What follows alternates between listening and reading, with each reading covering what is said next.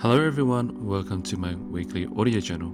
Today I have a quote by Dan Sullivan. Procrastination is wisdom. How can procrastination become wisdom? Naturally, when we think about procrastination, it is unproductive and not a desirable state of mind. We put off things that we think we should do or need to do, and then eventually, if it has to be done, we get around to it, finishing the task while feeling low. And once we've completed it, we think, why didn't we do it earlier? Instead, we can use procrastination as a sign that maybe what needs to be done is not for you. We should ask, who can help us achieve this task? Who can help you? Thus, accelerating results.